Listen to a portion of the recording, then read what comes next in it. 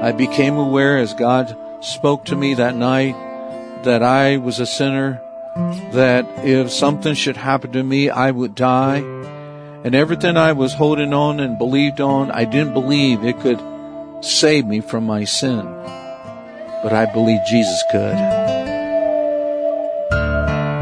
Stay good day. Welcome, my friends, to The Storyteller, where you'll find First Nations people from across native North America who are following Jesus Christ without reservation.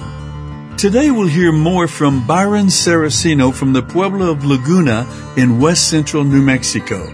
We pick up where he left off, trying as a young man to make sense of the world around him. During my high school years, I loved music, and I loved it so much that I got involved in a rock and roll band playing the drums. At the onset of the beginning of our band, we didn't have a band name, and the guys used to rent amplifiers from the Wild West music store of Albuquerque. One Friday evening, one of the guys' trucks couldn't work, and time was pressing to get to the place where we had to play. So we ended up calling and renting a taxi, loaded up all the equipment, and drove it to Ray's Bar and Grill of San Fidel, New Mexico. We ended up calling that band Taxi. My neighbor Skip was the bass player. Willie from Zuni Pueblo was the rhythm guitarist. And Marvin from Laguna was the lead guitarist. We played in bars while I was still in my junior and senior year of high school, and after 2 years, while I tried to go to college. I saw the nightlife. I saw how people were laughing on the outside, but will be hurting on the inside. I used to think, why do people drink? I tried it myself, and it made a mockery of me. The Bible says, wine is a mocker, strong drink is raging, and whosoever is deceived thereby is not wise. Those experiences with the band and times of partying allowed me to see people like myself were looking to fill a void that only God could fill. The party life caught up with me while I was attending the University of Albuquerque. It's a school no longer that's in existence. I withdrew from school my second semester. I ended up working at the uranium mine on the Laguna reservation, driving a water truck. One day after payday, I looked at the rearview mirror of that truck I was driving, observing all that dust behind me, and simply thought within myself, is this what I want to do the rest of my life? I ended up going back to my parents' place because that's where I was staying, and sat in the living room, watched a TV commercial or two, and it showed all the various armed services. One that got my attention was the Navy commercial. It said it's not just a job, it's an adventure.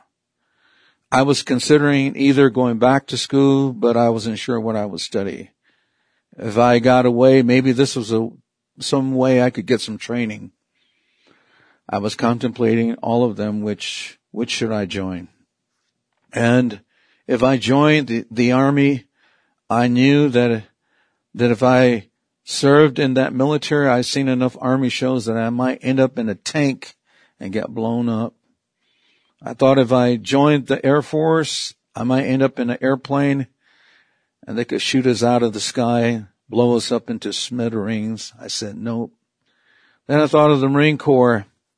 I knew and understood that many of the Marines were on the front lines in the time of war, and said, nope, not me. But I thought about if I joined the Navy, if I got on one of those Navy vessels, if the enemy started firing at us, I could jump off the boat and swim for land. And I used that basis to join the Navy. I didn't know at the time that the Navy, just like the rest of the services, if a guy wants to join the military, they have to take this test called the ASVAB test. It's the Armed Services Vocational Aptitude Battery Test. And I qualified for certain categories and ended up choosing the medical field. I didn't know then that the medical personnel of the Navy were placed with the Marine Corps. I would end up as a Navy corpsman attached to the Marine Corps, the grunts, the very group I didn't want to be a part of. But looking back, I saw what I would call the providential hand of God, and how 2 years later, my life will change completely. Someone said there's no accidents in God's plan. God doesn't say oops. In the summer of 1981, I had orders to report to the 3rd Marine Division headquarters in Regiment in Okinawa, Japan. That fall, we deployed to an area called the DMZ for several months. It was in the cold winter months that our men were involved in a combined military exercise. The Marines would practice shooting their big guns during the day and rest in the evening. There wasn't much going on in that area, except I found out later on some Christians were meeting nightly in a tent having a Bible study. I've never attended a Bible study prior to that. There was a Navy chaplain assistant named Charlie that knew me, that kept inviting me to this Bible study. I told him, I've got my own religion. And then that changed later on to tell Charlie, I'll come. And then I never did, until one evening, I remember like it was yesterday. I was sitting on my military bed, they call it a cot, C-O-T, listening to the music, rock and roll music by the Cars, and I said, I better keep my word. I've been lying to Charlie all this time. So I took off my headphones, and I went to that Bible study that night. The men in that Bible study were very gracious, loving, and kind, encouraging to me, and they were being taught by the Navy chaplain named Rick Gates. That night, they were playing a game called Bible Baseball. Someone asked a question, and depending on which team you were on, you were up to bat, you got it right, you went to first base. And if you got another answer right, you went to second base, and so forth. They scored home runs like that. And they not only asked what I would call spiritual questions, but secular questions, included me in that game. At the end of that time, Chaplain Rick Gates shared a devotion. And his Bible study was basically on the simplicity of the gospel. How that Jesus Christ died for our sins, and how that he was buried, and how that he rose on the 3rd day. He emphasized the fact that Jesus loved us. God proved his love towards us. I had heard part of that, but the emphasis that night, I remember, was placed on the resurrection of Jesus Christ. And I began to think about this. During that week, part of the men in the camp were being told that the North Koreans wanted to mess with us American military, and they were saying things like that they were going to kill us all, they're going to blow us up. For that first 3 weeks in that military exercise, we weren't worried about that, but from like the 3rd week on, we were on high alert. So there was an underlying fear that I could get killed, and then I'm sitting in a Bible study I never heard before, being taught by Rick Gates, the chaplain, and he's talking about Jesus, and how Jesus gave his life, and how Jesus was a risen Savior. And I thought for a while there, and I thought, if Jesus is alive, then I can trust in him. I can believe on him. And that's what happened. Placed my faith and trust in the Lord Jesus. And in the words of Christ himself, I became born again by his Spirit. My life was changed. And I felt going into that Bible study, I was not one of the group, but that night I felt like I was part of that group. Something had changed, something that it didn't completely understand what had happened to me. But my life began a new pathway. I look back and I can tell you, I place my faith in one who finished his work on a cross and died for sinners like me. I became aware as God spoke to me that night that I was a sinner, that if something should happen to me, I would die. And everything I was holding on and believed on, I didn't believe it could save me from my sin. But I believed Jesus could. So my life was drastically changed inwardly. After that military exercise in that demilitarized zone, the DMZ, between North and South Korea, we headed back to Okinawa, Japan.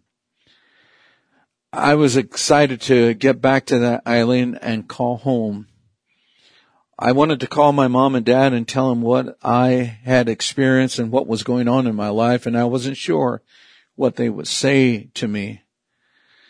And so when I called home, my mom picked up the phone, and she really didn't know what to think of my decision as I told her, Mom, I became a Christian. Mom, I got saved. I really want to follow Jesus. She said, son, if that's what you want to do, who am I to stop you?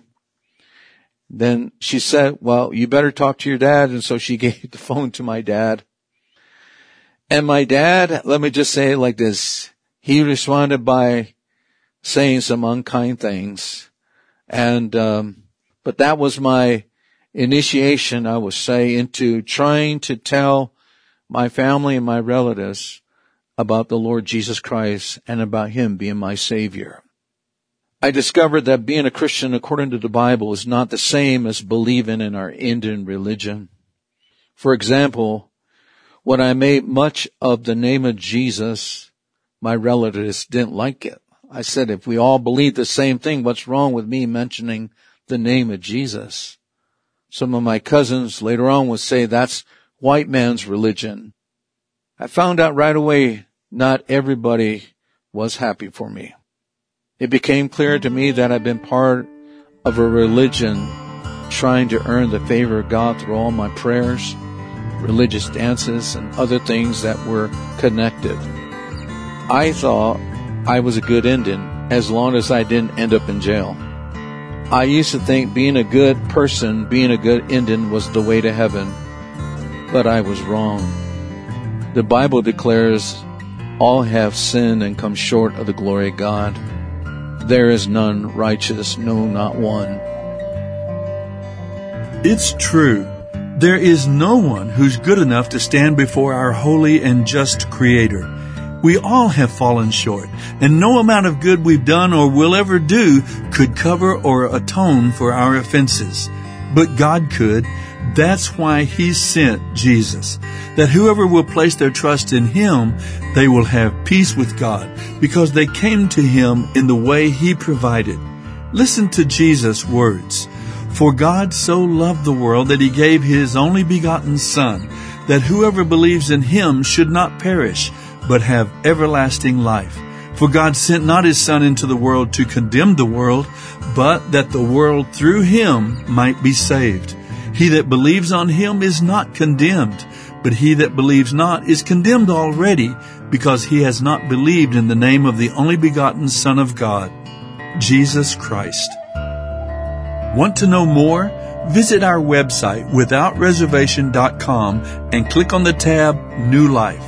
Or download the Storyteller radio app and choose Hope. You can also write to us at The Storyteller, P.O. Box 1001, Bemidji, Minnesota, 56619.